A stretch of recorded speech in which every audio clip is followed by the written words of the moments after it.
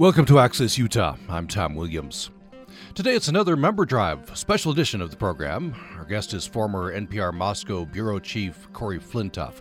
We're going to talk about the war in Ukraine, the situation in Russia, and about reporting on war. Corey Flintoff is a former NPR foreign correspondent whose assignments include Iraq, Afghanistan, Libya, Haiti, Ukraine, and Russia. He was NPR Southeast Asia Bureau Chief and Moscow Bureau Chief. Born and raised in Fairbanks, Alaska, now lives in Maryland. Corey Flintoff, thanks for joining us again on Access Utah. Good morning, Tom. It's really a pleasure to be back on the air with you. And thanks for all you do for UPR. You're instrumental in the Corey Flintoff Student Internship Fund, for example. That's one of the great honors of my career. Well, let's, of course, talk about Ukraine and Russia. You've reported from Ukraine and Russia? Yes, absolutely. I was the Moscow Bureau Chief from 2012 to 2016. And, of course, that encompassed the Russian seizure of Crimea, the Russian invasion of eastern Ukraine, the crash of the Malaysian airliner MH17. So I was in Ukraine, and especially in eastern Ukraine, quite a lot during those years. So you've been in some of these places. Yes, I've been in almost all of them, actually, and I've been in Mariupol, for instance, a couple of times. This was during the first Russian incursion into eastern Ukraine, and there, of course, was fighting going on then outside Mariupol. But I do remember it as being a really nice and interesting sort of seaside and industrial town, and it's just a tragedy that it's been destroyed. Yeah, this in some other towns as well. Mariupol, I guess, principal among the just tragic there. Do you still keep in touch with folks in Ukraine? Yes. No folks? Yeah. Yeah, absolutely. And the word is not good, of course. I'm in touch with people, for instance, that I worked with who were our fixers in eastern Ukraine and in other parts of the country, and they're very busy these days, as you can imagine. But while we were probably more aware than most of the Russian aggression against Ukraine, I think everybody was surprised at the just sheer ferocity of this attack. Right.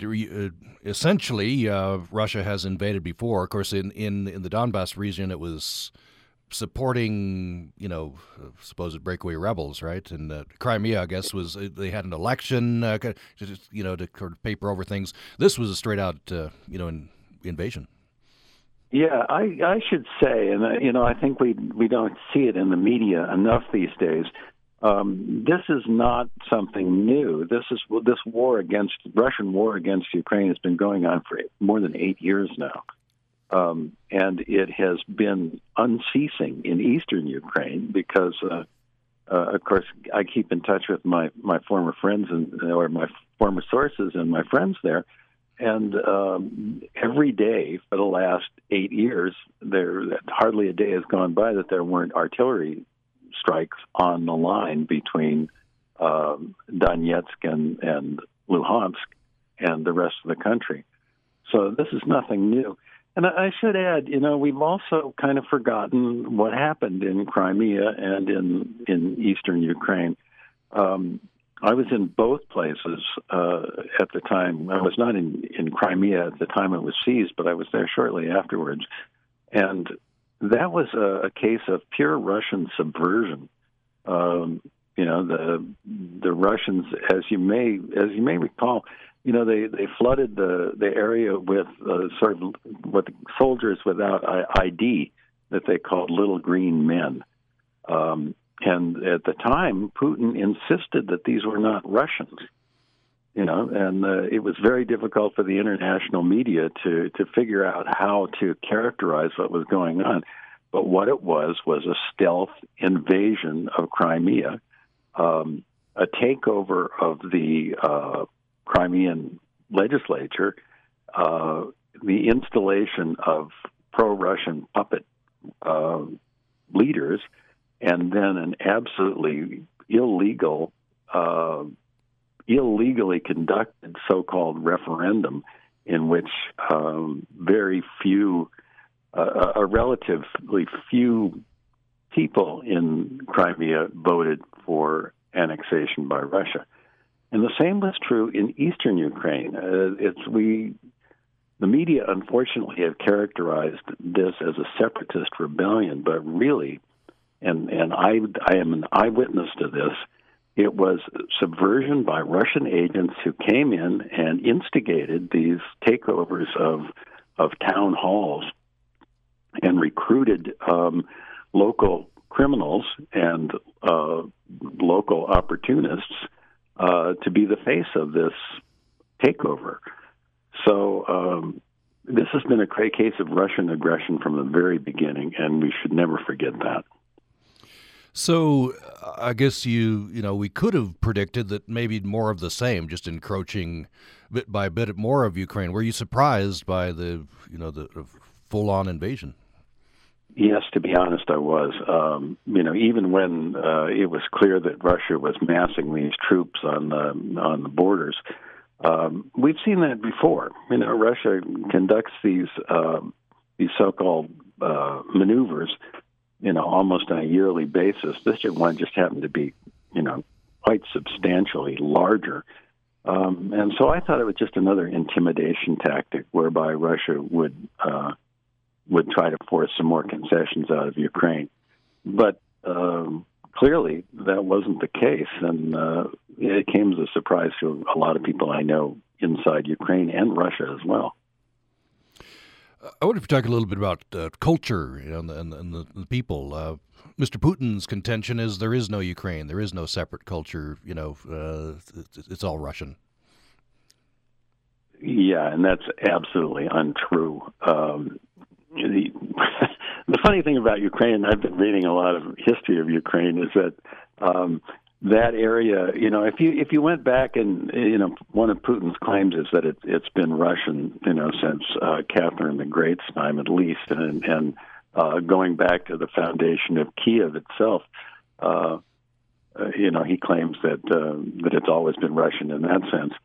But in fact, that area has been all kinds of things. The Lithuanians could claim that it was Lithuanian at one point because they had an empire that stretched all the way to the Black Sea. The Poles could claim it too, and all these parts of Ukraine that have now been united used to go by all kinds of names. There was Podolia and Ruthenia and Galicia. So all these arguments, Putin's arguments, are really fallacious. There is, of course, there's a cultural connection between Russians and Ukrainians, but they are not the same people by any means. And the formation of the borders of modern Ukraine makes a lot of sense in a linguistic and cultural sense. Putin pointed out the Bolsheviks were the ones who more or less laid out the modern borders of Ukraine after the Russian Revolution, but they did it on pretty good authority. I mean, it made sense as a country, and it still makes sense as a country. And now, of course, after all the aggression from Putin, it's more united and more of a country than it's ever been. What do you make of the Ukrainian resistance? It seems. I don't know. We don't know for sure. It seems to have surprised Mr. Putin. Yeah, absolutely. And this also surprised me, although I must say that, in the years that I covered the war in eastern Ukraine, I saw considerable improvement in the quality of the Ukrainian military. Highly motivated volunteers, for instance, who really wanted training. And I did a story about, U.S. units training Ukrainian soldiers in the western part of Ukraine, close to the Polish border. And those volunteers that I saw there were really highly motivated. So what's happened now is that there's been almost 9 years of Ukrainians gaining combat experience against the Russians in eastern Ukraine. and as somebody pointed out to me, there are about 900, I think, well, let me get this right. There are something like 900,000 Ukrainian reservists who at some point or another in the last 8 years saw military service in eastern Ukraine. So, I mean, there's a lot of military tactical experience in that group, and I think that's showing itself up now. It's a very motivated army as opposed to the conscript army that Putin apparently sent against them. Of course, just horrible destruction, especially in the south. I mean, all areas of the country. And a stream of refugees now.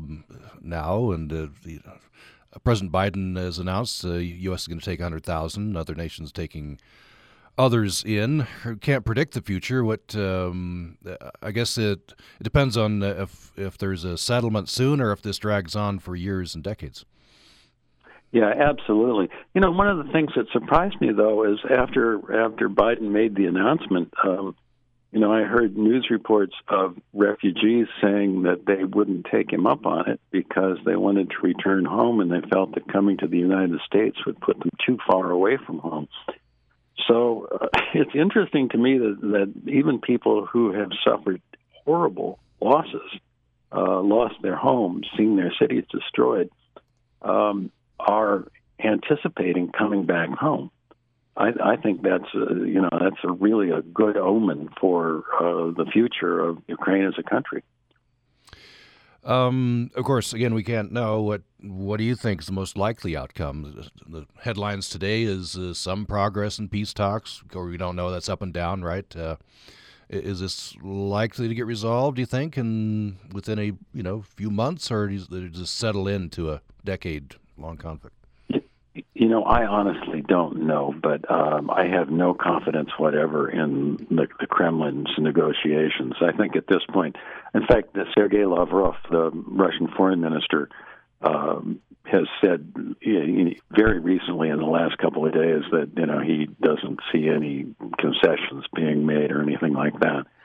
So I think what they're signaling is that they're perfectly willing to say they're talking, but at the same time they're going to continue the aggression that's going on already, and they're going to try to consolidate, make up for some of the losses that they suffered in northern Ukraine, and try to consolidate and concentrate their forces in the east. But I don't trust the Kremlin's negotiating posture at all. I'd like to think that I think what has to happen, and I hate to say this because it's a kind of it's an aggressive pro-war stance, and I don't like to be on that side of things because I've seen wars, and they're not the solution to anything. But I think what has to happen, given the destruction that Russia has caused in Ukraine, given the war crimes that Russia has carried out in Ukraine, I don't see how this can end successfully for the West or for the nation of Ukraine unless Putin is defeated.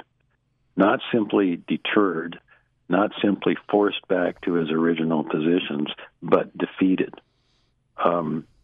Because how can we morally accept making deals with a war criminal, a genocidal war criminal, without somehow encouraging him and encouraging other totalitarians around the world? What does that look like in your view? Putin defeated. You said not just push back to the original position, but what does that look like? Well, I think it looks like the collapse of the Russian economy, the collapse of Putin's government, possibly some kind of regime change in Russia. It might also lead to a wider war. I mean, that's obviously the big fear of leaders in the West. Nobody wants a wider war, not to mention a nuclear war. But I honestly think that we're at the same position that the West was in during the rise of Adolf Hitler. The kind of sort of barefaced aggression and seizure of territory that occurred during World War II. I think that's happening. I think we're already in a war. That Putin has been making war against us in various ways. A propaganda war, cyber war. And I think what we have to face now is that we're on the verge of a military war. And I hope we can conduct it without it spreading wider. But I think that we need to accept that we're going to have to do everything we can to defeat Putin. I was going to ask you this later in the hour, but I want to bring this forward now. And that is the short attention span of the West, the short attention span of those of us in the U.S. Riveted attention now, but if this drags on, is that a fear that you perhaps have? Our attention will kind of just drift away. Yeah, I just saw a rather dispiriting study that said that the American attention span for these kinds of things is usually about 6 weeks. And we're almost there.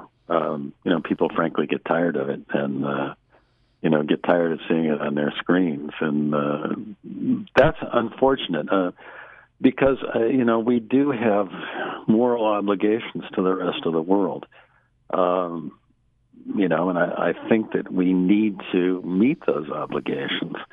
And I'm not sure how we as a people, as a nation, and we especially in media, keep this up. Nobody wants to be a warmonger. Nobody wants to be promoting violence, but and that's one of the problems that democracies and the free world has is that we have to abide by moral norms, and the totalitarians of the world don't have to, or they don't accept them. So, but I think the important thing that we can do as media is kind of alert people to the fact that we are already at a moral crisis here, and I think we all need to step up. Well, let's make a transition. Of course, much more to say in this hour. We have Corey Flintoff for the hour, so we're grateful for that. He's a former Moscow bureau chief, and he's reported from Russia and from Ukraine. Now lives in Maryland, retired from NPR. But I want to transition to our other purpose for this hour, which is to raise money for UPR. So I want to start that with just asking you about resources. NPR obviously has, in a time of declining international reporting, has made a decision to lean on it. And he got, I don't know how many, 17 bureaus around the world, a lot of resources right now in Ukraine and Russia, for example. Oh, I have been so proud of NPR's response to this. They've sent some of our absolutely best reporters to Ukraine and to the region. They've sent hosts to the region, and I think they'll do much more of that. And I think that's really important. It's important for our listeners to get firsthand reporting from these areas. It's important for our reporters and our hosts to see this, to get away from the desk in Washington and see at least parts of these conflicts in person. I thought Mary Louise Kelly, for instance, did a wonderful job during her visit, and Ari Shapiro has as well. That's all really important because that informs our audience and we inform ourselves at the same time. And very few news organizations can afford to do this anymore. NPR can afford to do it because we have so much grassroots support all over the country, and we couldn't do it without them. And that grassroots support, of course, includes stations like UPR and our members, I assume you would say. Absolutely right. I came to NPR from a member station in Alaska. Well, from two of them, two public radio stations in Alaska. So I know how we have these relatively shoestring operations. I mean, compared to a lot of commercial broadcasting, and we really are running on pretty thin strings.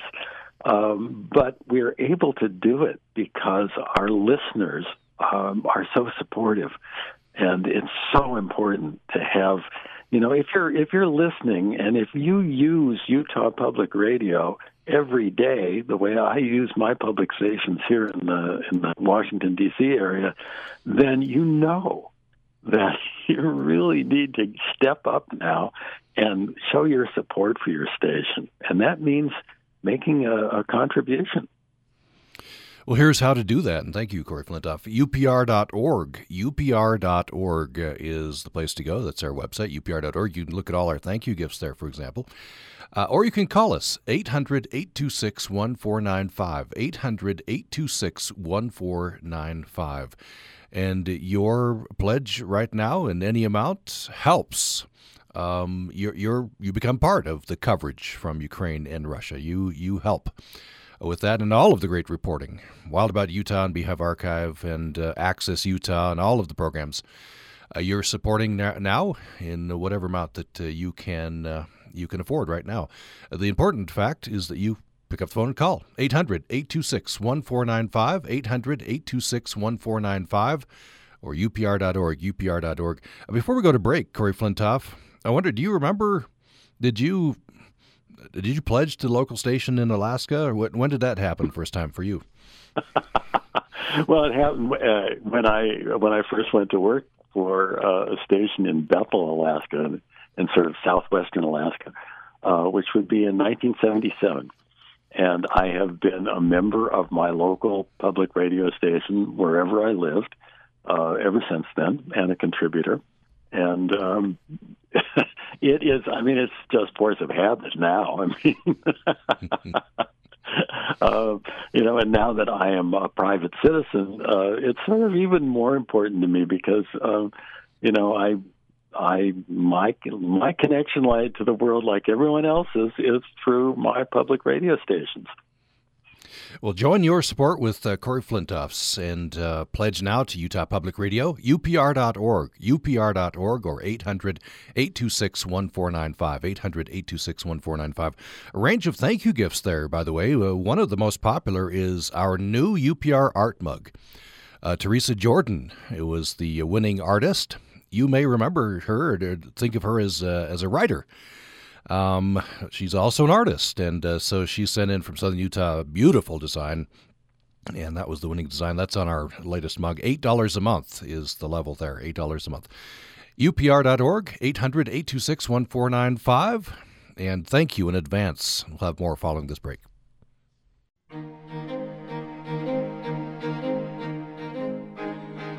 You're listening to Access Utah. I'm Tom Williams. Today it's a Member Drive special edition of the program.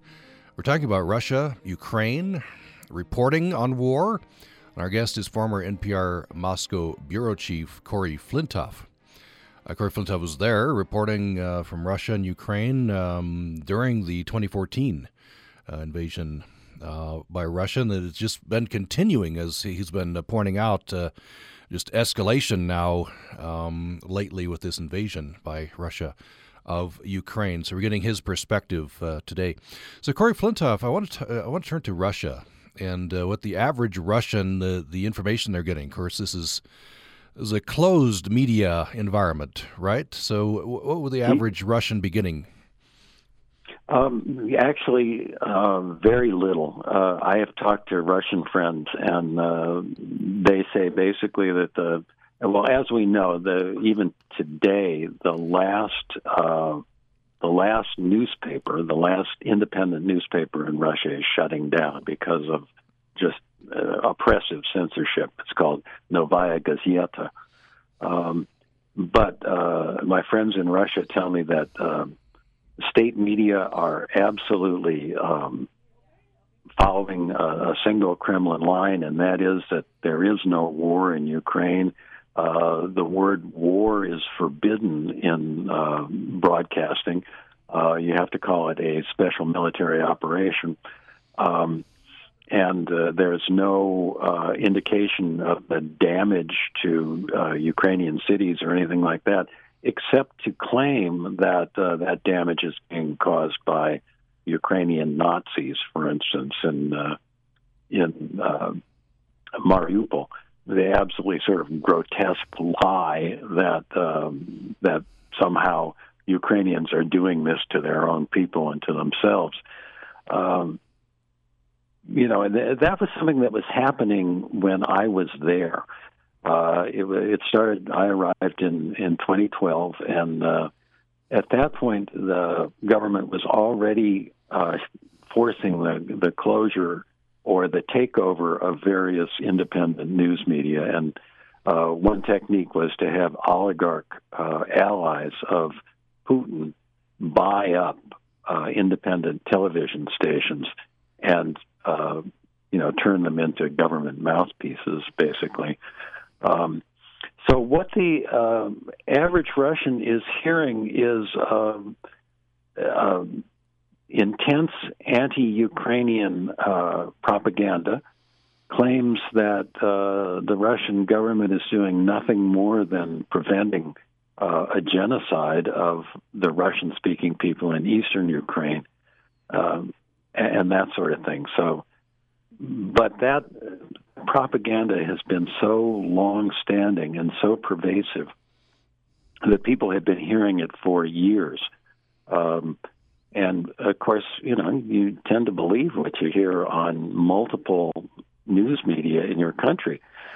So they say that the news media has its greatest effect on older people, who tend to be the ones who get their news from television. The younger people who get their news from the internet tend to have a bigger variety of sources, but even that has now been cut off. So people, unless they have VPN networks, are not able to access very much news from the outside.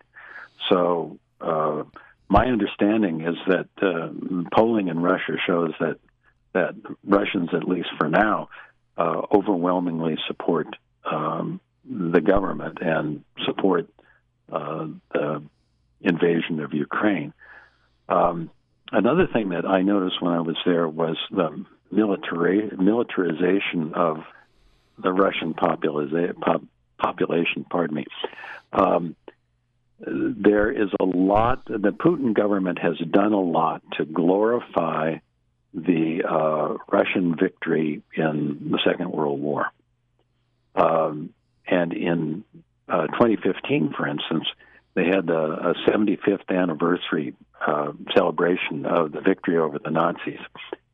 And it was pervasive throughout Russian society, this sort of celebration of our veterans, the celebration of the glorious battles, the overcoming of the sieges of Stalingrad and Leningrad. And people were encouraged to dress, to sort of cosplay in Russian World War II uniforms. In every public park in Moscow, for instance, they had commemorations of the war, and and where wartime songs were sung, and there were sort of cosplay wartime encampments. Young children were encouraged to dress up in military regalia and military caps. They trotted out a few living veterans of the war. And it was all about talking about the sacrifices that Russians had made during the Second World War, and basically encouraging the population to feel like they should be ready to make that kind of sacrifice, too, if it were necessary. Yeah, that's interesting. You think that's continuing now, that Putin, I guess, one way to mobilize the population? Absolutely. Yeah, I didn't realize at the time how important that was going to be, but I think that was the real purpose of it. to prepare the population for possible future military adventures, and also, to inculcate that kind of blind patriotism in the sense that we have to make tremendous sacrifices. I think that's why, even though economic sanctions are biting quite hard on the Russian economy right now, I think that's one reason why Russians will be able to accept quite a bit of privation, before they really start to react. Do you think, if they get bad enough sanctions, the economy gets bad enough, you think that will produce any political pressure at all? Of course, Putin controls the media, so that's one big factor in his favor. Absolutely, yeah. And the media are saying, the rest of the world is against us. They're trying to keep Russia down. And that's been a continuing theme of Putin's, is that the rest of the nations are jealous of us, our resources, our land mass, our national spirit, and they will always try to crush Russia whenever they can. So I think that kind of propaganda has given the Putin regime a lot of resilience in terms of what people will accept and what people will stand for. So yeah, I think it would take much more severe privations for people to really react and turn against the government. Tell me a little bit about reporting from a closed media environment like Russia. Did you ever get pressure from the state or harassment, or talk about reporting from Moscow? I didn't get an awful lot because the Russian authorities at the time didn't think that NPR was something they had to worry about, because our reporting was all to an audience outside of Russia. And, so they weren't terribly concerned about what I might say. I did get called on the carpet a couple of times by the Ministry of Foreign Affairs press officer, Maria Zakharova, because for things that I said, she said, that's just, you're just spreading lies. But none of that was ever severe enough. I never felt that I was going to get kicked out of the country,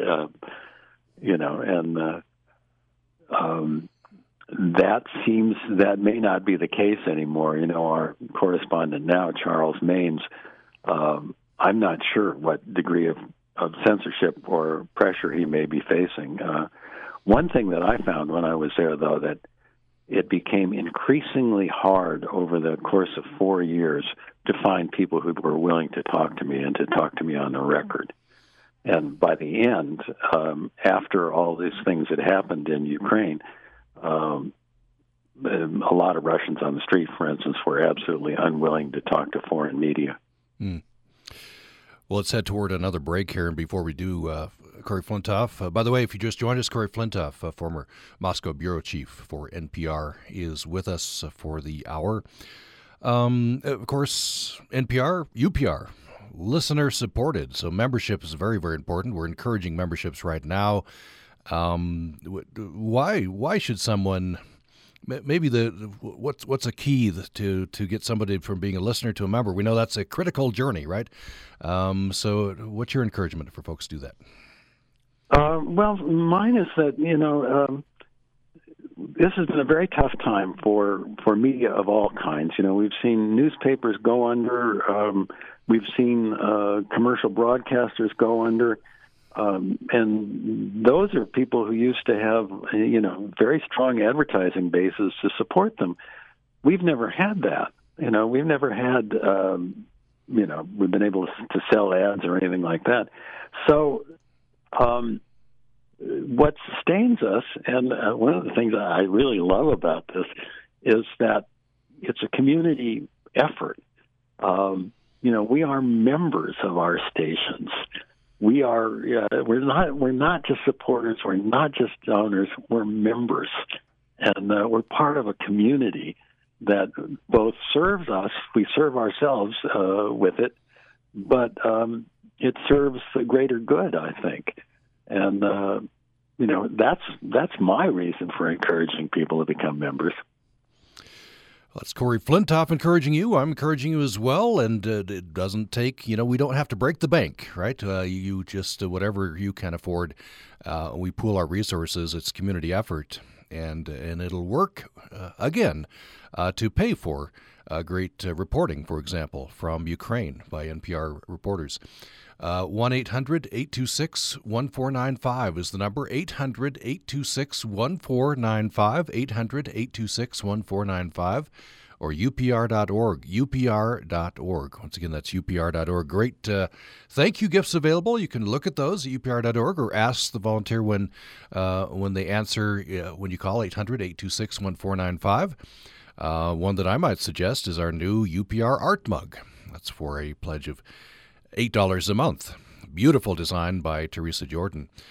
You can expand that. If you expand that to $10 a month, you not only get the mug, but you get 2 stickers for the second and third place in our art mug contest. So all of that's available to you, and your support, of course, very important to UPR and to Access Utah. upr.org or 800-826-1495. We'll go to a break, come back with our last segment following this.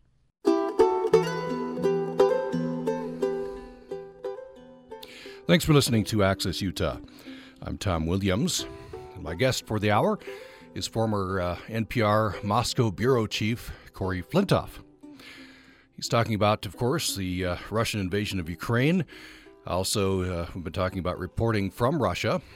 And, before we get into the next subject, Corey Flintoff, I just want to report that your friend and ours, Corey, Kathy Ives from South Carolina, just kicked in with her membership. Oh, that's wonderful. Thank you, Kathy Ives. She's always been a great supporter of Utah Public Radio and a great friend of mine. I think that's wonderful to hear. Yeah, we love Kathy. Kathy, former station manager here, and we just love Kathy. In fact, I think that's how we got connected to you, Corey. It's through Kathy. As a matter of fact. Yeah.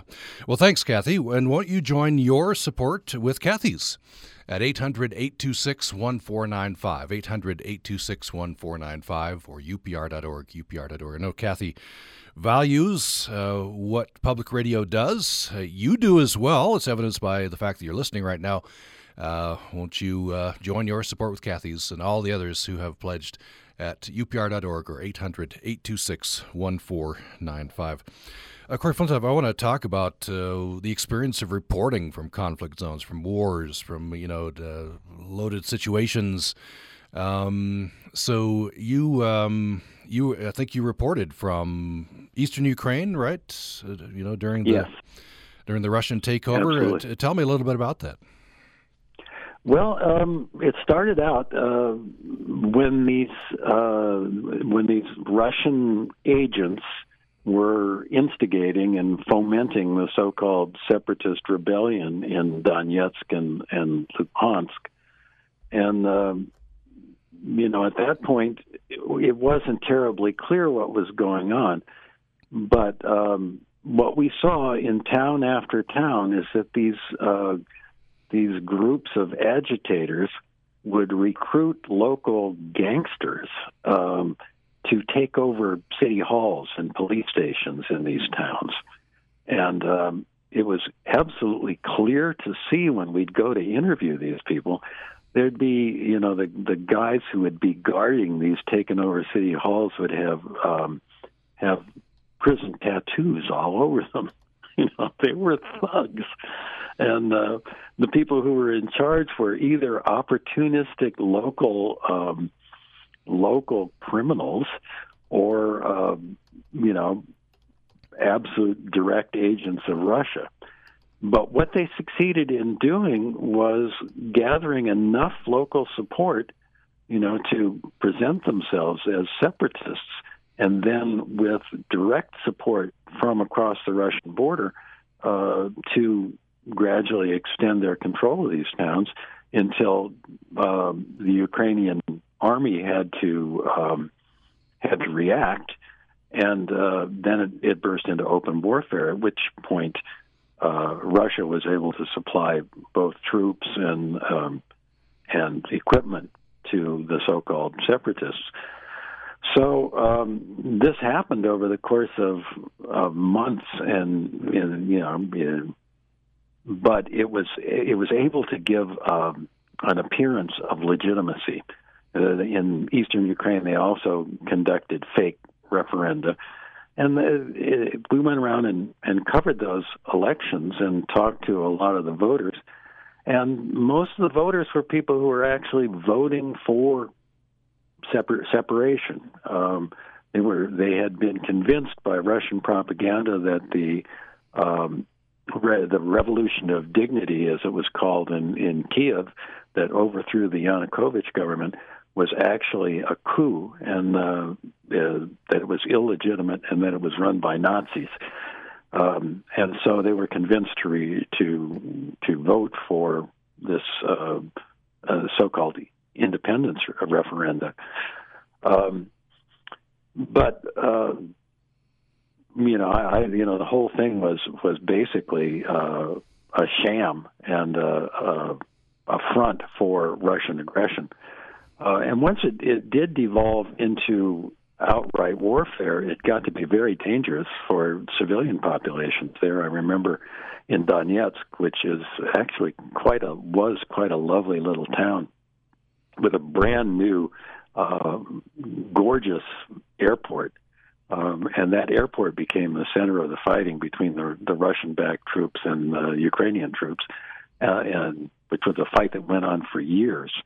And every time that I would go back to Donetsk to report, you could hear artillery where the two sides were fighting each other. And finally, the Ukrainian defenders of the airport were overwhelmed, but only after an incredibly violent siege that was kind of a miniature version of what the Russians are now doing in cities like Mariupol. Essentially winning by destroying whatever the objective was. And this is, we've seen this in Chechnya, right, and Syria as well as a tactic. Yes. As a tactic, yeah. I want to ask you about NPR gave us a fact sheet. I've been reading this, coverage in wars. And you talked earlier about your fixer so tell me about that. You get a local person that can help you out, and they go around with you. Yes, absolutely. And those fixers and drivers are absolutely essential when you're covering these things. And of course, it goes without saying that they are the ones who not only have to share all the dangers of going to, dangerous places, but they do it repeatedly. They live in these areas, and they go back to the front lines over and over and over again. And they also face the danger of being identified as somebody who helps foreign media. So they're placing themselves and their families in jeopardy in that way too. So the courage of people that I've worked with as fixers is just unbelievable. What it takes to be a good fixer, you need to know your region. You need to be very good linguistically. We always needed somebody who spoke both Ukrainian and Russian and excellent English, to go out with us. And one of the things that I discovered about everyone I worked with is that invariably they are optimistic, gregarious, friendly. They love their areas, and they're incredibly people-oriented. And, it's just inspiring to work with people like that. And it sounds like you keep in touch with your fixers and others who helped you. I do, although right now the people I work with in Ukraine as fixers, I haven't been able to get in touch with, and I suspect I hope that's because they're working for other organizations right now, and they're simply too busy to respond, or they're out of communications regions too, which is quite common. Talk to me about, of course, NPR. We've heard a rotating group of voices reporting from Ukraine. And this is, understand they're all volunteers. You don't get forced to go into a war zone, right? But probably a lot of reporters want to go, right, to do their job. But this is definitely going into harm's way. Yeah, that's true. Well, and we've seen some journalists get killed already. It's simply because it's so unpredictable in these situations. You never know exactly, where you're going to be when the action shifts, and especially with things like shelling and missiles. If you're anywhere in the target area, your danger of getting hurt is quite great. And we've seen Russian troops fire on moving civilian cars and things like that. So there's the danger, the physical danger of the military action that's going on, and there's also the dangers of just getting around in places where there's been a lot of war damage. Those roads are in terrible shape, and they were in bad shape before the war, and they're in terrible shape right now. And one of my great fears in all the wars I covered is that I was going to get killed in a traffic accident or a roadside accident because transportation is so difficult. That's interesting. Yeah. It's you're in different conditions each place, I imagine. So, what are your feelings then? I guess you a lot of empathy for these reporters. You've been in some of these situations. Yes, I do. Like I say, it's so easy for things to go south. One of the things I always felt safer in Iraq and Afghanistan because when you went out to a place where there's actual active warfare going on, you were with U.S. troops. And, that you had a measure of safety because of that. There was always a possibility that you could get blown up by a roadside bomb or something, but the American armor was pretty good. The American military is quite good, excellent. So that felt safer. But in areas like Libya, for instance, or Ukraine, everything is pretty ad hoc. And as a reporter, you're traveling around without military protection. And, you don't have the communications that the military has. So you don't know always where the battle lines are. And you can find yourself in a bad situation fairly quickly. You can find yourself under fire. And that's happened to me. I laugh now, but it's a nervous laughter because it's pretty frightening when you're actually in it. Yeah, I can only imagine. So we appreciate your reporting over the years and appreciate the NPR folks who are in Ukraine and Russia and other places helping us out. We're nearing the end of the hour. I want to give one last appeal to our members to renew your membership or become a new member to Utah Public Radio. And you support the kind of reporting that you've been hearing from NPR, from Ukraine. Money comes directly from you. We pool our resources and we're able to support this kind of reporting. So Corey Flintoff, by the way, I didn't give Kathy Ives' full quote here. She said, "Okay, Corey and Tom, you got me."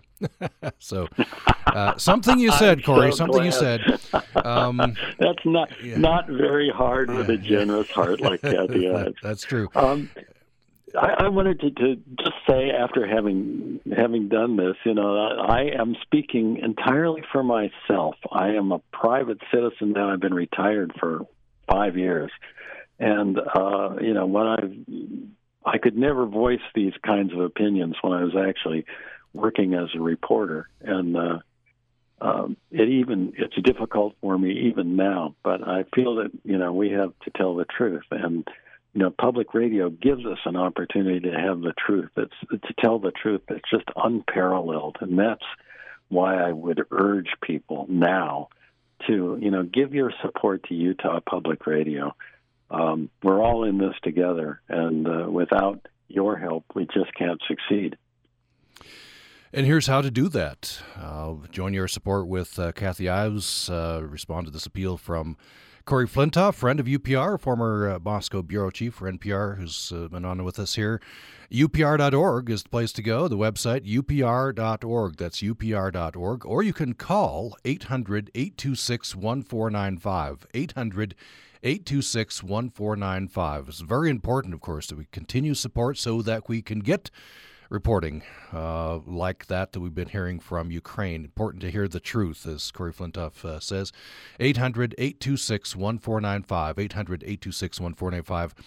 Corey, we received this from Doug and Margaret Wozniak. They've called in. They say they're snowbirds from Michigan, so they live in Traverse City, Michigan, and also St. George, Utah. And they've taken the time to renew their membership here or become members of Utah Public Radio. So our thanks to them.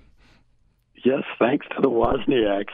I love meeting people who, in my visits to Logan, I've had the chance to meet people who, both from outside of Utah and lifelong residents, and I love meeting members of Utah Public Radio because they're among the smartest, most stimulating, most interesting people I've ever met.